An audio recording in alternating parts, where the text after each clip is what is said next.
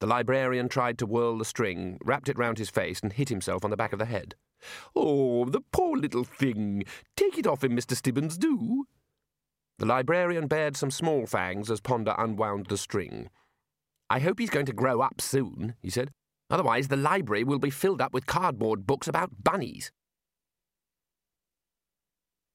It really was a very stubby tower. The base was stonework, but about halfway the builders had got fed up and resorted to rusted tin sheets nailed onto a wooden framework. One rickety ladder led up. "Very impressive," sighed Rincewind. "The view's even better from the top. Go on up." The ladder shook under Rincewind's weight until he pulled himself up onto the planks, where he lay down and panted. Must be the beer and the excitement, he told himself. One short ladder shouldn't do this to me. "Bracing air up here, isn't it?" said the Arch-Chancellor, walking to the edge and waving a hand towards the city. "Oh, certainly," said Rincewind, tottering towards the corrugated battlements. "Why, I expect you can see all the way to the Ah!" The Arch-Chancellor grabbed him and pulled him back. It's... Rincewind gasped. "Want to go back down again?" Rincewind glared at the wizard and inched his way carefully back to the stairs. He looked down, ready at an instant's notice to draw his head back, and carefully counted the steps. Then he walked back gingerly to the parapet and risked looking over the edge. There was the fiery speck of the burning brewery. There was Buggerup and its harbour. Rincewind raised his gaze. There was the red desert glittering under the moonlight. "How high is this?" he croaked. "On the outside, about half a mile, we think," said the Arch-Chancellor. "And on the inside?" "You climbed it. 2 stories. "You're trying to tell me that you've got a tower that's taller at the top than it is at the bottom?" "Good, isn't it?" said the Arch-Chancellor happily. "That's very clever," said Rincewind. "We're a clever country." "Rincewind?" The voice came from below. Rincewind looked very carefully down the steps. It was one of the wizards. "Yes," he said. "Not you," snapped the wizard. "I want the Arch-Chancellor." "I'm Rincewind," said Rincewind. The Arch-Chancellor tapped him on the shoulder. "That's a coincidence," he said. "So am I." Ponder very carefully handed the bull-roarer back to the little librarian. "There, you can have it," he said. "I'm giving it to you, and in return perhaps you can take your teeth out of my leg." From the other side of the rock came the voice of reason. "There's no need to fight, gentlemen. Let's vote on it. Now, all those who think a duck has webbed feet, raise your hands." The librarian swung the thing a few more times. "Doesn't seem to be a very good one," said Ponder. "Not much of a noise. Honestly, how much longer are they going to be?" "Whoom. Eek. Yes, very good. Whoom. Whoom. Whoom." Ponder looked up as yellow light spread across the plain. There was a circle of blue sky opening above. The rain was stopping. Eek! It occurred to Ponder to wonder what a little old man was doing painting pictures in a bare landscape on a whole new continent. And then there was darkness. The old man smiled with something like satisfaction and turned away from the drawing he'd just completed. It had a lot of pointy hats in it, and it had faded right into the rock. And he was as happy as anything, and had drawn all the spiders and several possums before he found out what was missing. He never even knew about the very strange and unhappy duck-billed creature that slid silently into the river a little way off. "Got to be at least some kind of cousins," said the Arch-Chancellor. "It's not a common name. Have another beer." "I had a look through the unseen records once," said Rincewind morosely. "They never had a Rincewind before."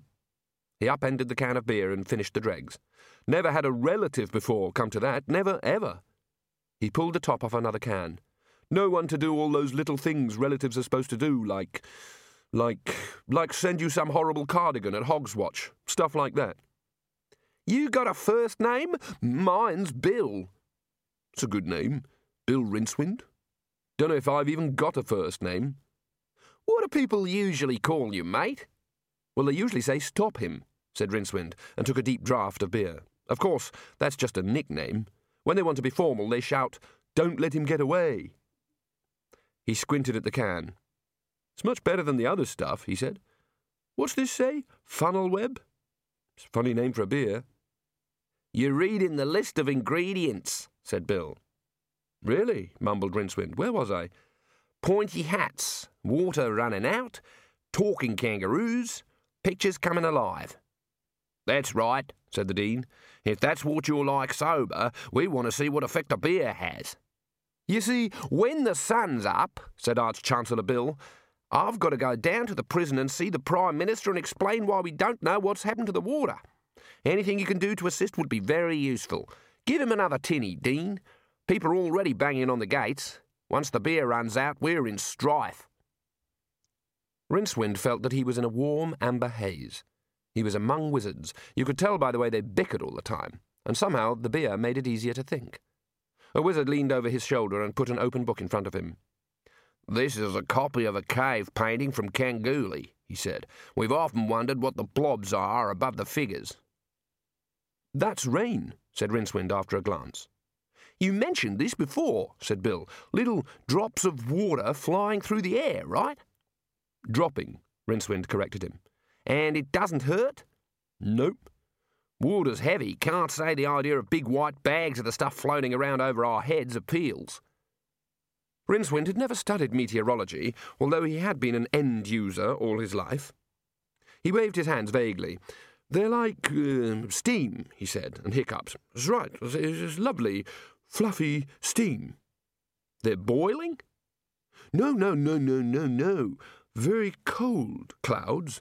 Sometimes they come down very low. They even touch the ground. The wizards looked at one another. You know, we're making some bloody good beer these days, said Bill.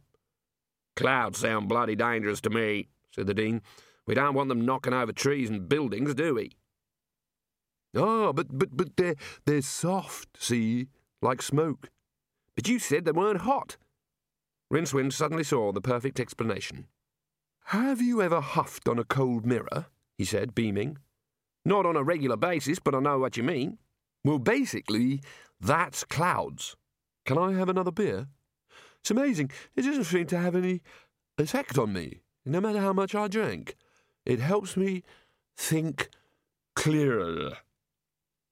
Arch-Chancellor Rincewind drummed his fingers on the table. You and this rain stuff, you got to be connected, yes?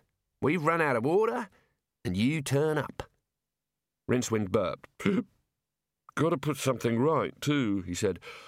Pointy hats all floating in the air. When did you last see them? In the brewery with no beer in it. Said it's haunted. Pointy hat haunting. Bill stared at him. Right, he said.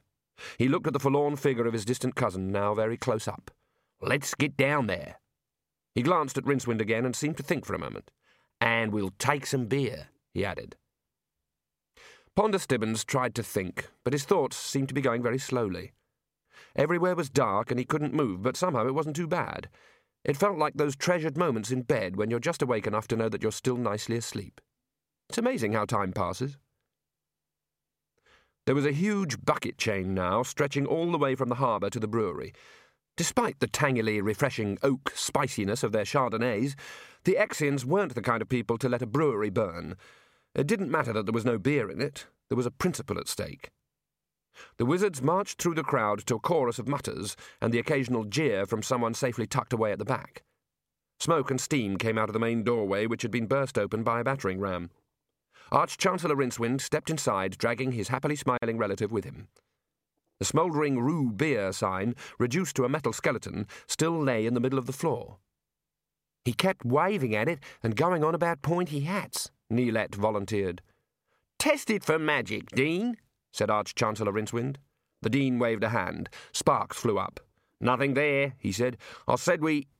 For a moment, some pointed shapes hung in the air and then vanished. That's not magic, said one of the wizards. That's ghosts. Everyone knows this place is haunted. Evil spirits, they say. Should have stuck to beer, said Arch-Chancellor Rincewind. Neelette pointed to the trapdoor. But it doesn't go anywhere, she said. There's a hatch to the outside and some storerooms, and that's about it. The wizards looked down. Below was utter darkness. Something small skittered away on what sounded very much like more than 4 legs. There was the smell of very old, very stale beer. No worries, said Rincewind, waving a tin expansively. I'll go down first, shall I? This was fun. There was a rusted ladder bolted to the wall below him. It creaked under his weight, and gave way when he was a few feet from the cellar floor, dropping him onto the stones. The wizards heard him laugh. Then he called up, "Do any of you know someone called Dibbler?" "What, old Fairgo?" said Bill. "That's right. He'll be outside selling stuff to the crowd, right?" "Very likely." "Can someone go and get me one of his floating meat pies with extra tomato sauce? I could really do with one." The Dean looked at Arch-Chancellor Rincewind. How much beer did he drink? 3 or 4 tinnies? He must be allergic, poor bastard. "I reckon I could even eat 2, Rincewind called up. 2? No worries. Anyone got a torch? It's dark down here." "Do you want the gourmet pies or the ordinary?" said the Dean. "Oh, the ordinary'll do me. No swank, eh?" "Poor bastard," said Bill, and sorted through his small change. It was indeed dark in the cellars, but enough dim light filtered through the trapdoor for Rincewind to make out huge pipes in the gloom. It was obvious that some time after the brewery had been closed, but before people had got around to securely locking every entrance, the cellars had been employed by young people, as such places are when you live with your parents, the house is too small, and no one has got around to inventing the motor car. In short, they'd written on the walls. Rincewind could make out careful inscriptions telling posterity that, for example, B. Smoth is a posser. While he didn't know what a posser was, he was quite sure that B. Smoth didn't want to be called one. It was amazing how slang seemed to radiate its meaning even in another language. There was a thump behind him as the luggage landed on the stone floor. "Me old mate Trunky," said Rincewind. "No worries." Another ladder was eased down, and the wizards with some care joined him. Arch-Chancellor Rincewind was holding a staff with a glowing end. "Found anything?" he said. "Well, yes. I wouldn't shake hands with anyone called B. Smoth," said Rincewind. "Oh, the Dean's not a bad bloke when you get to know him. What's up?" Rincewind pointed to the far end of the room. There, on a door, someone had drawn some pointy hats in red. They glistened in the light. "My word. Blood," said Rincewind. His cousin ran a finger over it. "It's ochre," he said. "Clay." The door led to another cellar. There were a few empty barrels, some broken crates, and nothing else except musty darkness.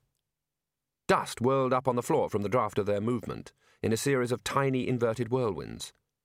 Pointy hats again. Solid walls all round," said Bill. "Better pick a direction, mate." Rincewind had a drink, shut his eyes, and pointed a finger at random. "That way." The luggage plunged forward and struck the brickwork, which fell away to reveal a dark space beyond. Rincewind stuck his head through. All the builders had done was wall up and square off a part of a cave. From the feel of the air, it was quite a large one. Neilette and the wizards climbed through behind him. "I'm sure this place wasn't here when the brewery was built," said Neilette. "It's big," said the Dean. "How did it get made?" "Water," said Rincewind. "You what? Water makes great big holes in rock?" "Yes, don't ask me why." "What was that?" "What? Did you hear something?" "You said, what was that?" Rincewind sighed. The cold air was sobering him up. "You really are wizards, aren't you?" he said. "Real honest-to-goodness wizards. You've got hats that are more brim than point, the whole university's made of tin, you've got a tiny tower which is, I must admit, good grief, a lot taller on the outside, but you're wizards all right, and will you now, please, shut up?" In the silence there was, very faintly, a plink. Rincewind stared into the depths of the cave. The light from the staffs only made them worse. It cast shadows. Darkness was just darkness, but anything could be hiding in shadows. "These caves must have been explored," he said. It was a hope rather than a statement. History here was rather a rubbery thing. "Never heard of 'em," said the Dean. "Points again, look," said Bill as they advanced. "Just stalactites and stalagmites," said Rincewind. "I don't know how it works, but water drips on stuff and leaves piles of stuff. Takes thousands of years. Perfectly ordinary." "Is this the same kind of water that floats through the sky and gouges out big caves in rocks?" said the Dean. Yes, obviously," said Rincewind. It's good luck for us that we only have the drinking and washing sort, then. Had, said Rincewind. There were hurrying feet behind them, and a junior wizard ran up holding a plate covered with a lid. Got the last one, he said. It's a gourmet pie, too. He lifted the lid. Rincewind stared and swallowed. Oh dear. What's up? Have you got some more of that beer? I think I might be losing concentration. His cousin stepped forward, ripping the top off a can of funnel web. Cartwright, you cover that pie up and keep it warm. Rincewind, you drink this. They watched him drain the tin. Right, mate, said the Arch-Chancellor. How about a nice meat pie upside down in a big bowl of mushy green peas covered with tomato sauce? He looked at the colour change on Rincewind's face and nodded. You need another tin, he said firmly. They watched him drink this. OK, said the Arch-Chancellor after a while. Now, Rincewind, how about a nice one of Fargo's pie floaters, eh? Meat pie in a pea soup and tomato sauce. Rincewind's face twitched a bit as amber blessings shut down vital protective systems. Sounds good, he said. Maybe with some coconut on the top? The wizards relaxed. So now we know, said Arch-Chancellor Rincewind. We've got to keep you just drunk enough so the Dibbler's pies sound tasty, but not so drunk that it causes lasting brain damage. That's a very narrow window we got there, said the Dean. Bill looked up at the roof where the shadows danced among the stalactites, unless they were stalagmites. This is right under the city, he said. How come we've never heard of it? Good question, said the Dean. The man who built the cellar must have seen it. Rincewind tried to think. It wasn't here then, he said. You said these stalag things took thousands of... They probably weren't here last month, but now they've been here for thousands of years, said Rincewind. He hiccuped. It's like your tower, he said. Taller on the outside. Eh? Probably only works here, said Rincewind. The more geography you've got, the less history. Ever notice that? More space, less time. I bet it only took a second or two for this place to be here for thousands of years, see? Shorter on the outside. Makes perfect sense. I don't think I've drunk enough beer to understand that, said the Dean. Something nudged him in the back of the legs. He looked down at the luggage. It was one of his habits to come up so close behind people that when they looked down they felt seriously overfeated. Or this, he added. The wizards grew quieter as Rincewind led them onward. He wasn't sure who was leading him, still. No worries. Contrary to the usual procedures, it began to grow lighter. Although the proliferation of luminous fungi or iridescent crystals in deep caves where the torchlessly improvident hero needs to see is one of the most obvious intrusions of narrative causality into the physical universe. In this case, the rocks were glowing, not from some mysterious inner light, but simply as though the sun were shining on them just after dawn. There are other imperatives that operate on the human brain. One says, the bigger the space, the softer the voice, and refers to the natural tendency to speak very, very quietly when stepping into somewhere huge. So when Arch-Chancellor Rincewind stepped out into the big cave, he said, "Struth, it's bloody big," in a low whisper. The Dean, however, shouted, "Cooey!" because there's always one. Stalactites crowded the cave here too, and in the very centre a gigantic stalactite had almost touched its mirror image stalagmite. The air was chokingly hot. "This isn't right," said Rincewind. Plink! They spotted the source of the noise eventually.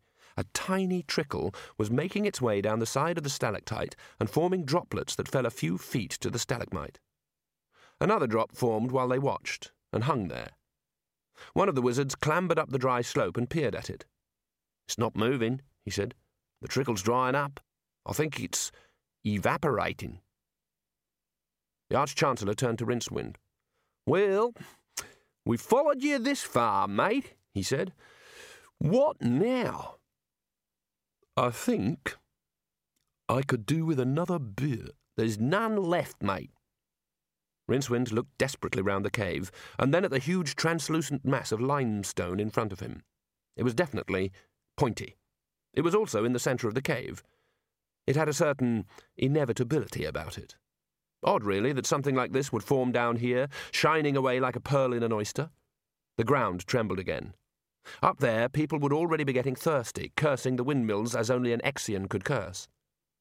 The water was gone, and that was very bad, and when the beer ran out, people would really get angry. The wizards were all waiting for him to do something. All right, start with the rock. What did he know about rocks and caves in these parts? There was a curious freedom at a time like this. He was going to be in real trouble, whatever he did, so he might as well give this a try. "I need some paint," he said. "What for?" "For what I need," said Rincewind. "There's young Salad," said the Dean. "He's a bit of an arty blagger. Let's go and kick his door down." "And bring some more beer," Rincewind called after them. Neelette patted Rincewind on the shoulder. "Are you going to do some magic?" she said. "I don't know if it counts as magic here," said Rincewind. "If it doesn't work, stand well back." "Is it going to be dangerous then?" "No. I might have to start running without looking where I'm going, but this rock's warm, have you noticed?" She touched it. "I see what you mean. I was just thinking, supposing someone was in a country who shouldn't be there, what would it do?" "Oh, the watch would catch him, I expect." No, not the people. What would the land do?" I think I need another drink. It made more sense then. "OK, here we are. We couldn't find much, but there's some whitewash and some red paint and a tin of stuff which might be black paint or it could be tar oil." The wizards hurried up. "Not much in the way of brushes, though." Rincewind picked up a brush that looked as though it had once been used to whitewash a very rough wall and then to clean the teeth of some large creature, possibly a crocodile. He'd never been any good at art, and this is a distinction quite hard to achieve in many education systems.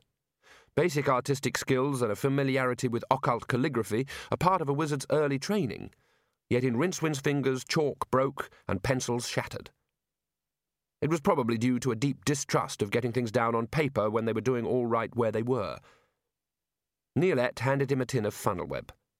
Rincewind drank deeply, and then dipped the brush in what might have been black paint, and essayed a few upturned V's on the rock, and some circles under the lines, with 3 dots in a V and a friendly little curve in each one. He took another deep draught of the beer and saw what he was doing wrong. It was no good trying to be strictly true to life here. What he had to go for was an impression. He sloshed wildly at the stone, humming madly under his breath. "Anyone guess what it is yet?" he said over his shoulder. "Looks a bit modern to me," said the Dean. But Rincewind was into the swing of it now. Any fool could just copy what he saw, except possibly Rincewind, but surely the whole point was to try and paint a picture that moved, that definitely expressed well, definitely expressed it anyway. You went the way the paint and the colour wanted you to go. "You know," said Neelette, "the way the light falls on it and everything, it could be a group of wizards." Rincewind half closed his eyes.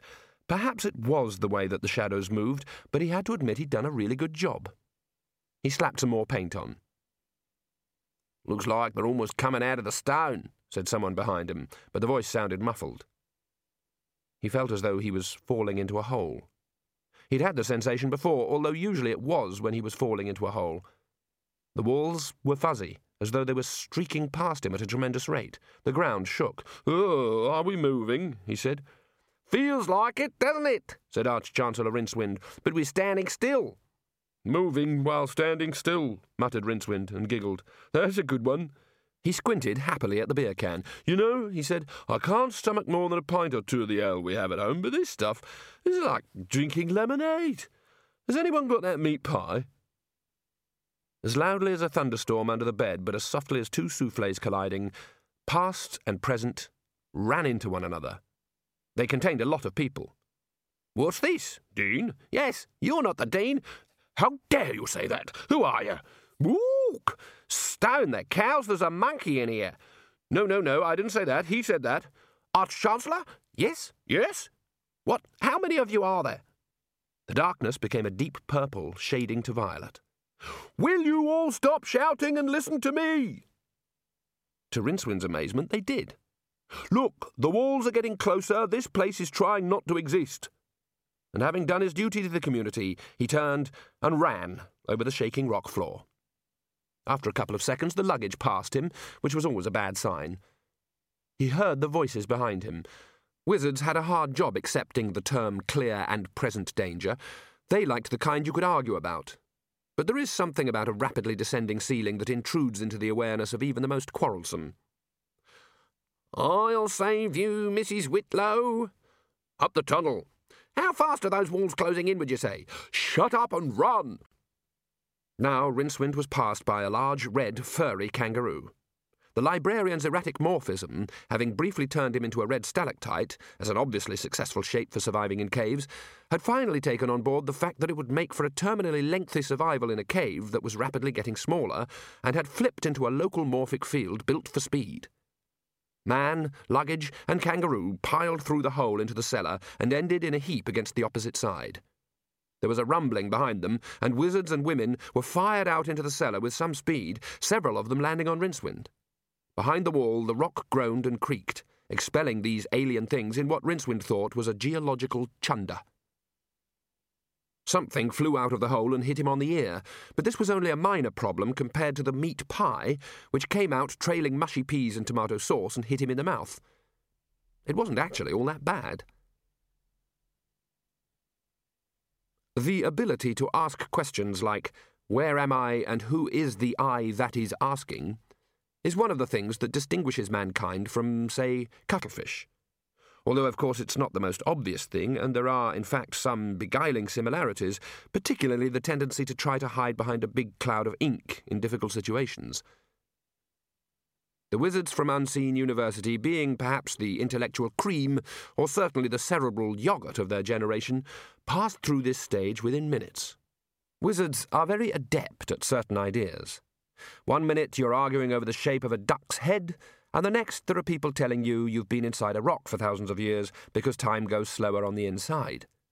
This presents no great problem for a man who has found his way to the lavatory at Unseen University, the one on the first floor with the curious gravitational anomaly. But there were more important questions as they sat around the table in B.U. "Is there anything to eat?" said Rid Cully. "It's the middle of the night, sir." "You mean we missed dinner?" "Thousands of years of dinners, Arch-Chancellor." "Really?" "Better start catching up then, Mr. Stibbons. Still, nice little place you've got here, Arch-Chancellor." Rid Cully pronounced the word very carefully in order to accentuate the lowercase a. Arch-Chancellor Rincewind gave him a fraternal nod. "Thank you." "For a colony, of course. I dare say you do your best." "Why, thank you, Mustrum. I'd be happy to show you our tower later on." "Oh, it does look rather small." "So people say." Rincewind. Rincewind? Name rings a faint bell," said Rid Cully. "We came looking for Rincewind, Arch-Chancellor," said Ponder patiently. "Is he? Done well for himself, then. Fresh air made a man of him, I see." "No, sir. Ours is the skinny one with the bad beard and the floppy hat, sir. You remember the one sitting over there?" Rincewind raised a hand diffidently. Me," he said. Rid Cully sniffed. "Fair enough. What's that thing you're playing with, man?" Rincewind held up the bull roarer. "It came with you out of the cave," he said. "What were you doing with it?" "Oh, some toy the librarian found," said Ponder. "All sorted out, then," said Rid Cully. "I say, this beer's good, isn't it? Very drinkable. Yes, I'm sure there's a lot we can learn from one another. Arch-Chancellor, you from us rather more than us from you, of course. Perhaps we could set up a student exchange, that sort of thing." "Good idea. You can have 6 of mine in exchange for a decent lawnmower. Ours is broken." The Arch-Chancellor is trying to say that getting back might be rather hard, sir," said Ponder. "Apparently things ought to have changed now we're here, but they haven't." "Your Rincewind seemed to think that bringing you blokes over here would make it rain," said Bill, "but it hasn't." Whoom, whoom, whoom. "Oh, do stop playing with that thing, Rincewind," said Rid Cully. "Well, Bill, it's obvious, isn't it? As more experienced wizards than you. We naturally know plenty of ways of making it rain. No problem there.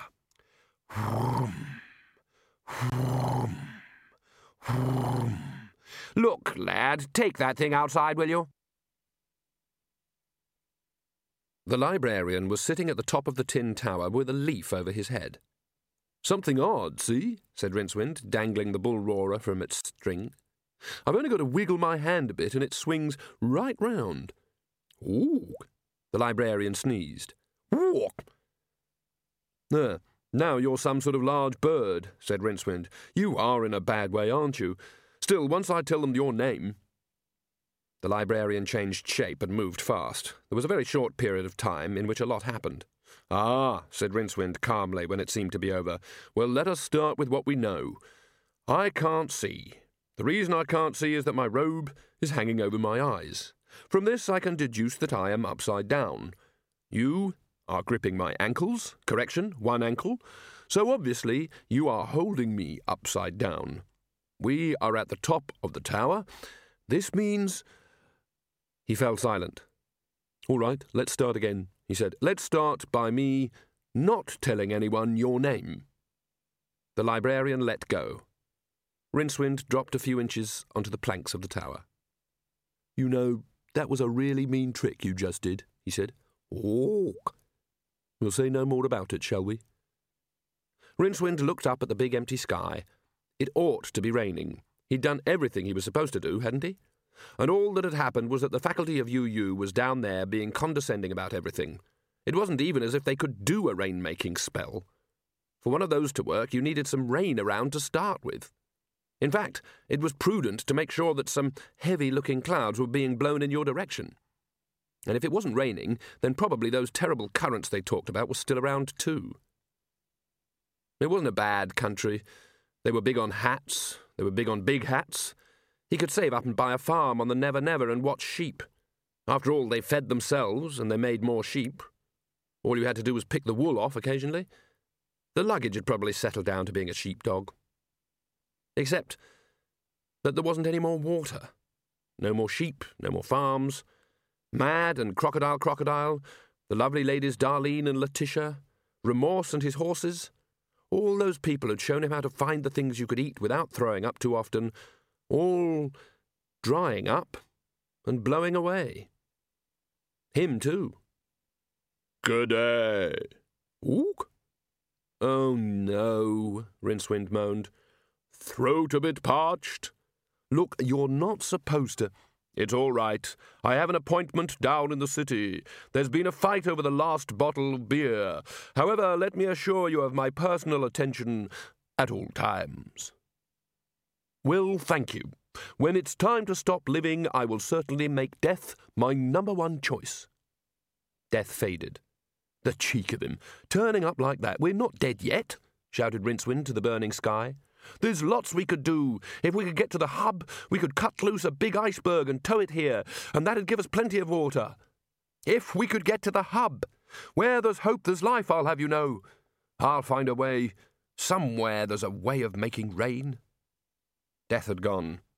Rincewind swung the bull-roarer menacingly. "And don't come back!" "Ooh!" The librarian gripped Rincewind's arm and sniffed the air. Then Rincewind caught the smell too. Rincewind spoke a fairly primitive language, and it had no word for that smell you get after rain, other than that smell you get after rain. Anyone trying to describe the smell would have to flounder among words like moisture, heat, vapour, and with a following wind, exhalation. Nevertheless, there was the smell you get after rain. In this burning land, it was like a brief jewel in the air. Rincewind whirled the piece of wood again. It made noise out of all proportion to the movement, and there was that smell again. He turned it over. It was still just a wooden oval. There weren't any markings on it. He gripped the end of the string and whirled the thing experimentally a few more times. "Did you notice that when it did this," he began. It wouldn't stop. He couldn't lower his arm. I think it wants to be spun," he said. "Ooh! You think I should? Ooh! That's very helpful. Ooh!" The librarian ducked. Rincewind spun. He couldn't see the wood now because the string was getting longer with each turn. A blur curved through the air some way from the tower, getting further away with each spin. The sound of it was a long, drawn-out drone. When it was well out over the city, it exploded in a thunderclap. But something still whirled on the end of the line, like a tight silver cloud, throwing out a trail of white particles that made a spiral that sped out wider and wider. The librarian was flat on his face with his hands over his head.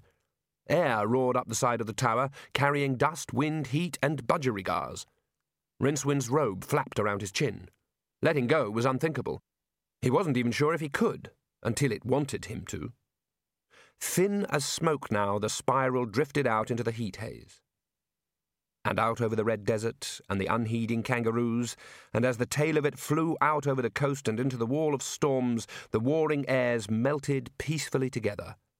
The clouds stopped their stately spin around the last continent, boiled up in confusion and thunderheads, reversed their direction, and began to fall inwards. And the string whipped out of Rincewind's hand, stinging his fingers. The bull-roarer flew away, and he didn't see it fall. This may have been because he was still pirouetting, but at last gravity overcame momentum and he fell full length on the boards. "I think my feet have caught fire," he muttered. The dead heat hung on the land like a shroud. Clancy, the stockman, wiped the sweat off his brow very thoroughly and wrung out the rag into an empty jam tin. The way things were going, he'd be glad of it. Then, carrying the tin with care, he climbed back down the windmill's ladder. "The war's fine, boss. There's just no bloody water," he said. Remorse shook his head. "Look at them horses," he said. "Look at the way they're lying down, will you? That's not good. This is it, Clancy. We've battled through thick and thin, and this is too thick altogether by half. We may as well cut their poor bloody throats for the meat that's on 'em." A gust of wind took his hat off for him and blew a lash of scent across the wilted mulga bushes. A horse raised his head. Clouds were pouring across the sky, rolling and boiling across each other like waves on a beach, so black that in the middle they were blue, lit by occasional flashes. "What the hell's that?" said Clancy. The horse stood up awkwardly and stumbled to the rusted trough under the windmill. Under the clouds, dragging across the land, the air shimmered silver.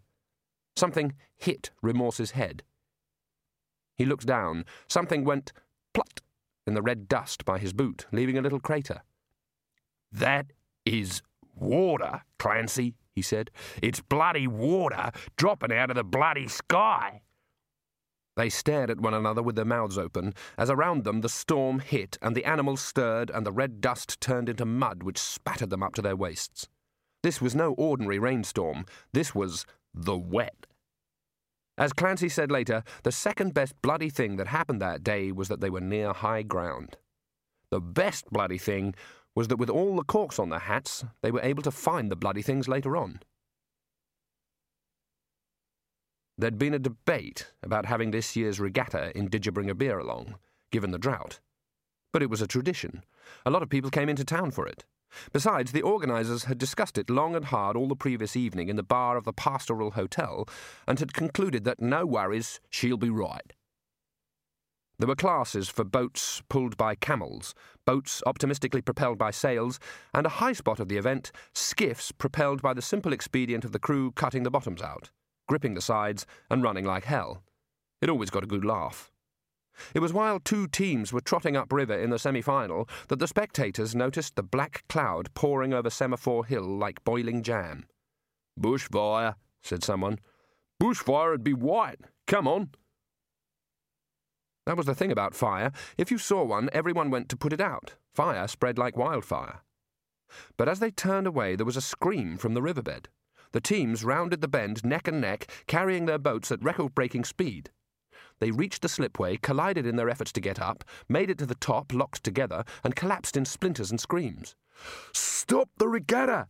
panted one of the coxes. The river! The river!" But by then everyone could see it. Around the bend, travelling slowly because it was pushing in front of it a huge log jam of bushes, carts, rocks, and trees, was the flood. It thundered past, and the mobile dam slid on, scything the river bottom free of all obstruction. Behind it, foaming water filled the river from bank to bank. They cancelled the regatta. A river full of water made a mockery of the whole idea. The university's gates had burst open, and now the angry mob was in the grounds and hammering on the walls. Above the din, the wizards searched feverishly through the books. "Well, have you got something like Maxwell's impressive separator?" said Ridcully. "What's that do?" said Arch-Chancellor Rincewind. "Unmixes two things, like sugar and sand, for example. Uses Nanny's demons." "Nano-demons, possibly," murmured Ponder wearily. "Oh, like Bonza Charlie's Butte sieve. Yeah, we got that." Parallel evolution. Fine. Dig it out, man." Arch-Chancellor Rincewind nodded at one of the wizards and then broke into a grin. "Are you thinking about it working on salt?" he said. "Exactly. One spell, one bucket of seawater, no more problem." That's not exactly true," said Ponder Stibbons. "Sounds perfect to me, man." "It takes a great deal of magic, sir, and the demons take about a fortnight per pint, sir." "Ah, a significant point, Mr. Stibbons." "Yes, sir.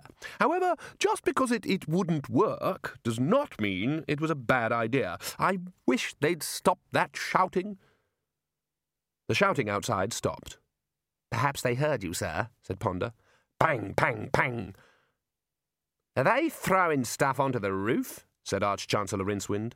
"No, that's probably just rain," said Ridcully. "Now, I suppose you've tried evaporating—" He realized that no one was listening. Everyone was looking up. Now the individual thuds had merged into a steady hammering, and from outside came the sound of wild cheering. The wizards struggled in the doorway and finally fought their way outside, where water was pouring off the roof in a solid sheet and cutting a channel in the lawn. Arch-Chancellor Rincewind stopped abruptly and reached out to the water like a man not sure if the stove is hot. "Out of the sky?" he said. He pushed his way out through the liquid curtain. Then he took off his hat and held it upside down to catch the rain. The crowd had filled the university grounds and spilled out into the surrounding streets. Every face was turned upwards. "And those dark things?" Arch-Chancellor Rincewind called out. "They are the clouds, Arch-Chancellor. There's a hell of a lot of them." There were. They piled up over the tower in an enormous spreading black thunderhead. A couple of people looked down long enough to see the group of soaked wizards, and there were some cheers, and suddenly they were the new centre of attention, and being picked up and carried shoulder high. "They think we did it," shouted Arch-Chancellor Rincewind as he was borne aloft. "Who's to say we didn't?" shouted Ridcully, tapping the side of his nose conspiratorially. Someone began. Ridcully didn't even look round. "Shut up, Mr. Stibbons," he said. "Shutting up, sir." "Can you hear that thunder?" said Ridcully as a rumble rolled across the city. "We'd better take cover." The clouds above the tower were rising like water against a dam. Ponder said afterwards the fact that the BU tower was very short and extremely tall at the same time might have been the problem, since the storm was trying to go around it, over it, and through it, all at the same time. From the ground, the clouds seemed to open up slowly, leaving a glowing, spreading chimney filled with the blue haze of electrical discharges, and pounced. One solid blue bolt hit the tower at every height all at once, which is technically impossible. Pieces of wood and corrugated iron roared into the air and rained down across the city. Then there was just a sizzling and the rushing of rain. The crowd stood up again cautiously, but the fireworks were over. "That's what we call lightning," said Ridcully. Arch-Chancellor Rincewind got up and tried to brush mud off his robe, then found out why you cannot do this. "It's not usually as big as that, though," Ridcully went on. "Oh, good." There was a clank from the steaming debris where the tower had stood, and a sheet of metal was pushed aside. Slowly, with much mutual aid and many false starts, two blackened figures emerged. One of them was still wearing a hat, which was on fire, although the rain was putting out the flames. Leaning against one another, weaving from side to side, they approached the wizards. One of them said, "Ook," very quietly, and fell backwards. The other one looked blearily at the two Arch-Chancellors and saluted.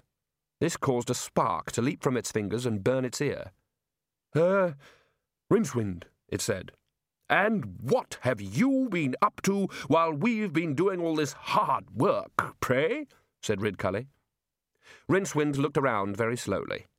Occasional little blue streaks crackled in his beard. Well, that all seemed to go pretty well, really, all things considered, he said, and fell full length into a puddle.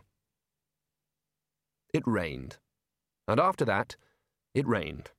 Then it rained some more. The clouds were stacked like impatient charter flights over the coast, low on fuel, jockeying for position, and raining. Above all, raining. Flood water roared down the rocks and scoured out the ancient muddy waterholes. A species of tiny shrimps, whose world for thousands of years had been one small hole under a stone, were picked up and carried wholesale into a lake that was spreading faster than a man could run. There had been fewer than 1,000 of them. There were a lot more next day. Even if the shrimps had been able to count how many, they were far too busy to bother. In the new estuaries, rich in sudden silt and unexpected food, a few fish began the experiment of a salt-free diet. The mangroves started their stop-motion conquests of the new mudbanks. It went on raining, then it rained some more. After that, it rained. It was some days later. The ship rose and fell gently by the dock. The water around it was red with suspended silt, in which a few leaves and twigs floated. "A week or two to no Thing Fjord, and we're practically home," said Ridcully. "Practically on the same continent, anyway," said the Dean. "Quite an interesting long vacation, really," said the lecturer in recent runes. "Probably the longest ever," said Ponder. "Did Mrs. Whitlow like her stateroom?" "I, for one, will quite enjoy bunking down in the hold," said the senior wrangler loyally. "The bilges, actually," said Ponder. "The hold's full of opals, beer, sheep, wool, and bananas." "Where's the librarian?" said Ridcully. "In the hold, sir." "Yes, I suppose it was silly of me to ask. Still, nice to see him his old self again."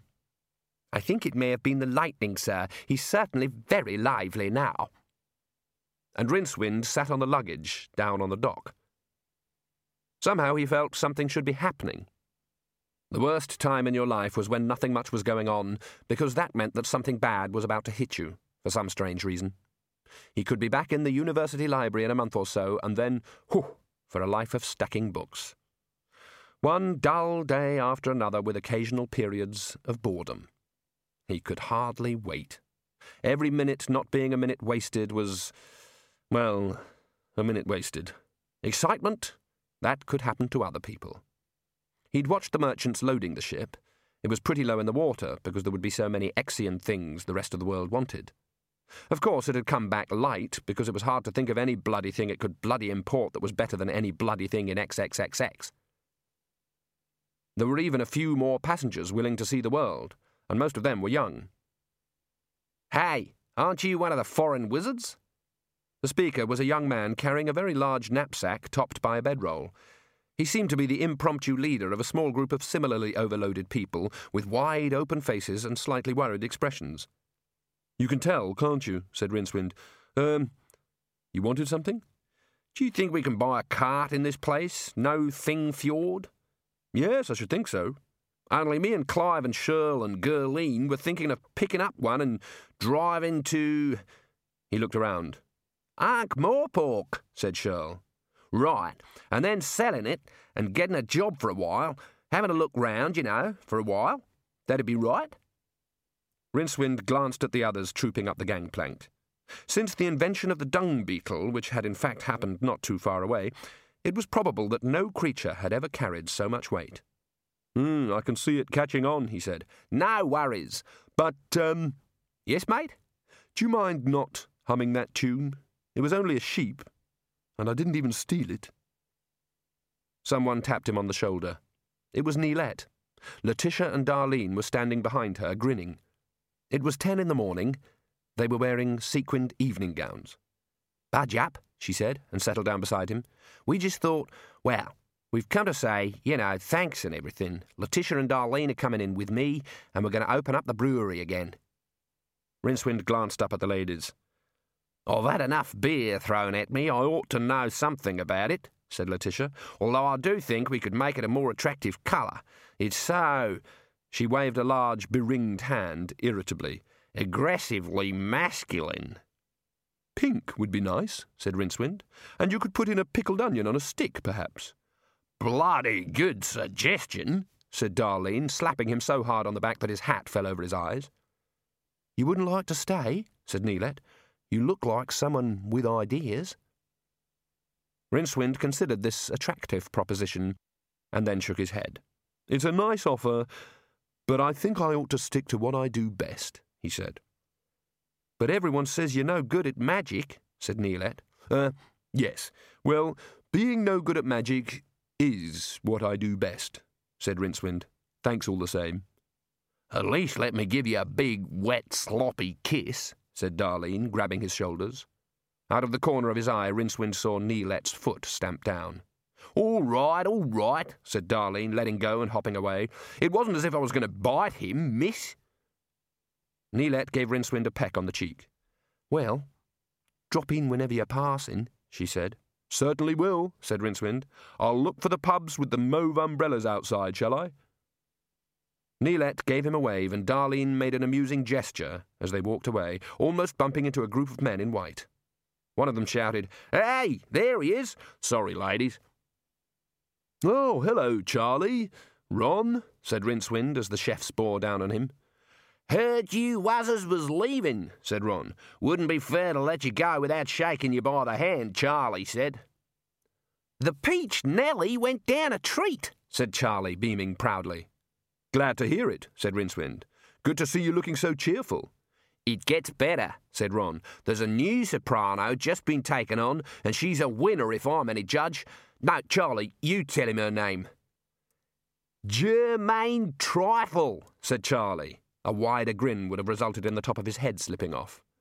I'm very happy for you, said Rincewind. Start whipping that cream right now, you hear? Ron patted him on the shoulder. We could always do with another hand in the kitchens, he said. Just say the word, mate.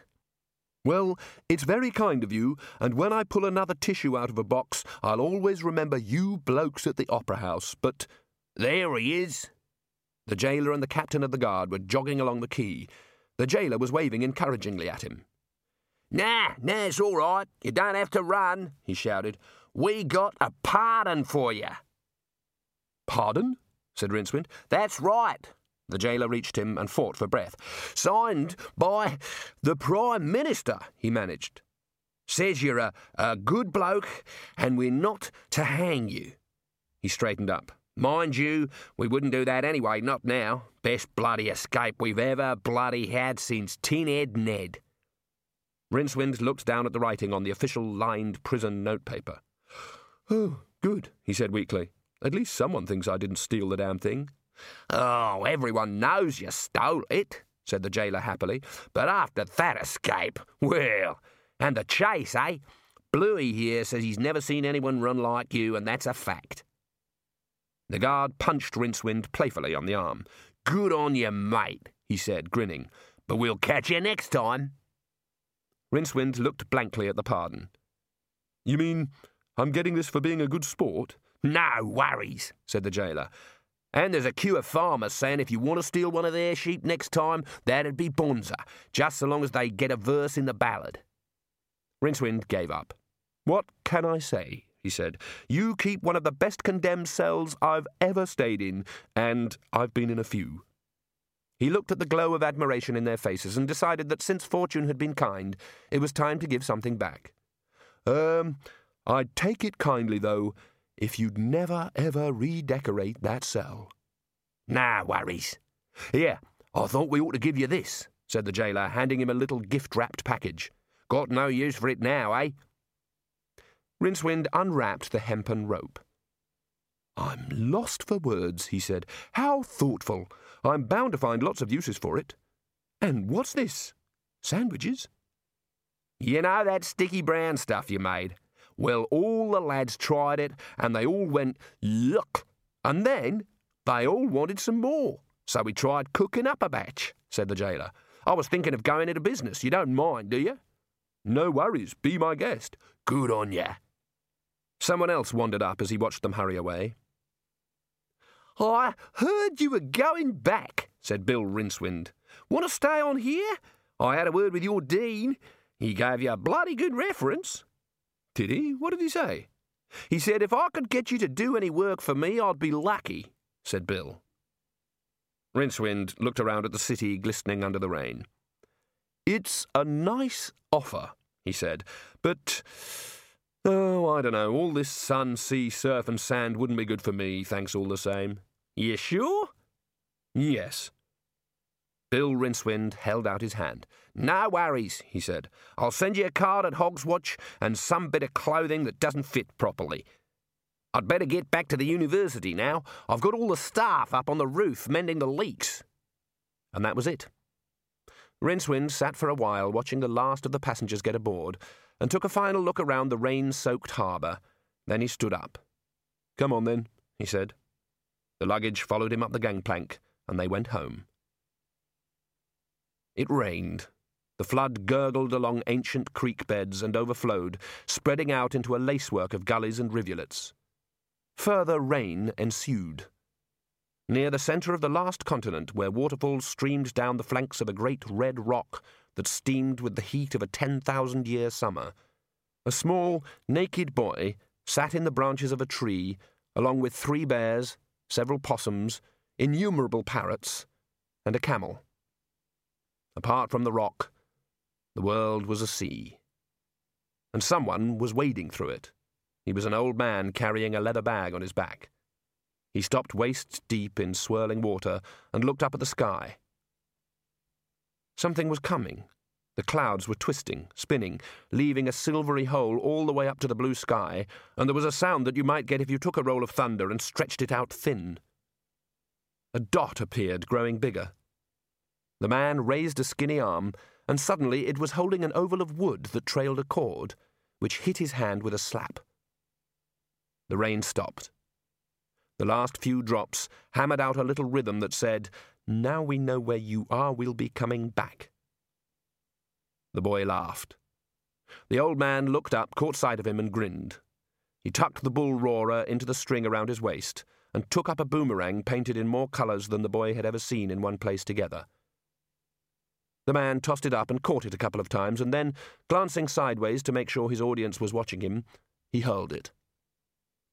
It rose into the sky and went on climbing, long past the point where any normal thing should have started to fall back.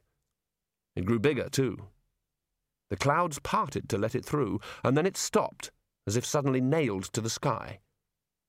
Like sheep, which having been driven to a pasture can now spread out at their leisure, the clouds began to drift. Afternoon sunlight sliced through into the still waters. The boomerang hung in the sky, and the boy thought he would have to find a new word for the way the colours glowed. In the meantime, he looked down at the water and tried out the word he'd been taught by his grandfather, who'd been taught it by his grandfather, and which had been kept for thousands of years for when it would be needed. It meant the smell after rain. It had, he thought, been well worth waiting for.